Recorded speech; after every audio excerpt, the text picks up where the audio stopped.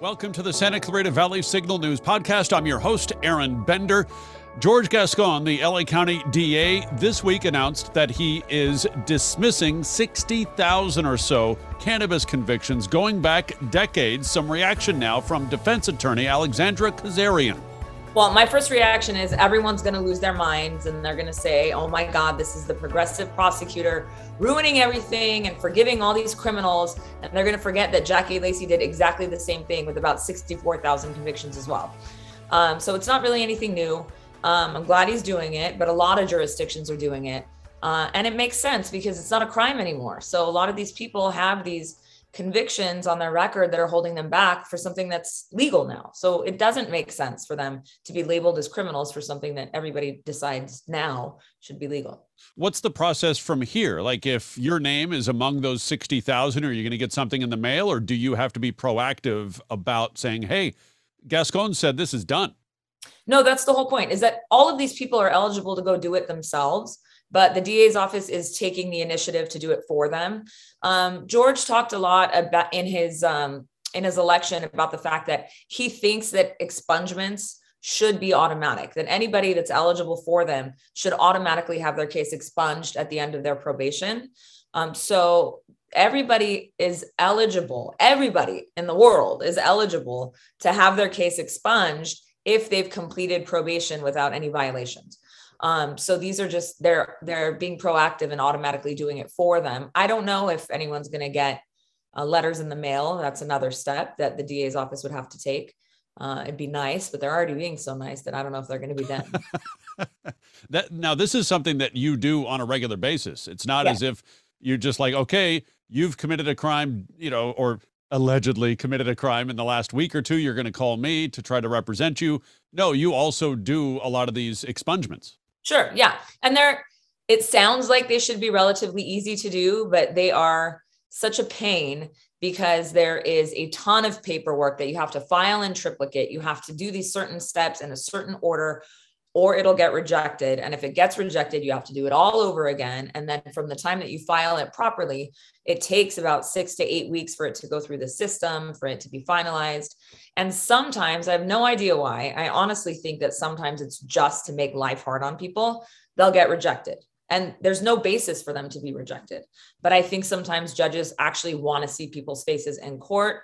So they'll reject it and force people to come in and look at their face and then dismiss it. But it's an easy-ish process if you understand it. If you don't, it's going to take you all day at the courthouse trying to figure out where to go to what to do. But it's common. If we could go back to DA Gascón, obviously the last year or so has been very politically charged. When you talk about George Gascón in the justice community, now he's not going to face a recall like Gavin Newsom did. That effort failed. Right. If you could kind of take the pulse of how he's viewed and where the LA County justice community goes from here. It depends on who you're talking to. A lot of the frontline DAs flat out hate him. They hate him. They don't like his policies because they do see themselves as superheroes. They really honestly feel like they are out there on the front lines getting rid of bad people, and that every single person, and I'm not, this isn't hyperbole. I really honestly think the people that speak out the most against him really feel like if you are accused of a crime, you are a bad person that needs to be punished. And that's not George Gascón's philosophy. His philosophy is people make mistakes. We need to have rehabilitation. We need to forgive them. And he goes so far as saying some perpetrators of crime, even if they're convicted, are victims of the system. And that really, really rubs prosecutors the wrong way. If you're saying that the system that they believe in and that they are an integral part of is victimizing people, you're turning the good guys into bad guys. That's how they take that personally, right? Yeah, they really do. And so those are the people that are the most vocal. But if you go out on the streets, I don't think people really care, to be honest. I don't think that people are really invested in reformative justice and progressive justice the way that LA Times or publications make it seem. I don't think that there's people out on the streets. You know, when they had these rallies, like recall George rallies, it was all the same DAs. And it was a lot of DAs that are trying to run for judge who maybe want to be DA themselves, but they didn't have this huge backing of citizens. And I would imagine that several of them probably would agree with his move this week to dismiss all of these cases. Well, they weren't trying to recall Jackie Lacey when she did it. Nobody had an outcry about it when she did it. They said, oh, that's so wonderful. That's so great. But of course, they're going to criticize him for this. Alex, it was good to catch up. How can somebody get a hold of you if they need your services or want your expertise? Sure. You can find me on Instagram at AK Crimlaw, I think. But my website, you can search my name on Google, Alexandra Kazarian. My website is Alex Kazlaw.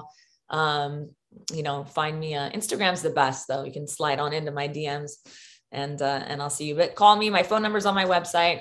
You can call me direct. It forwards to my cell phone. So if I'm around, I'll answer it. And your analysis also on Channel 2 here and there.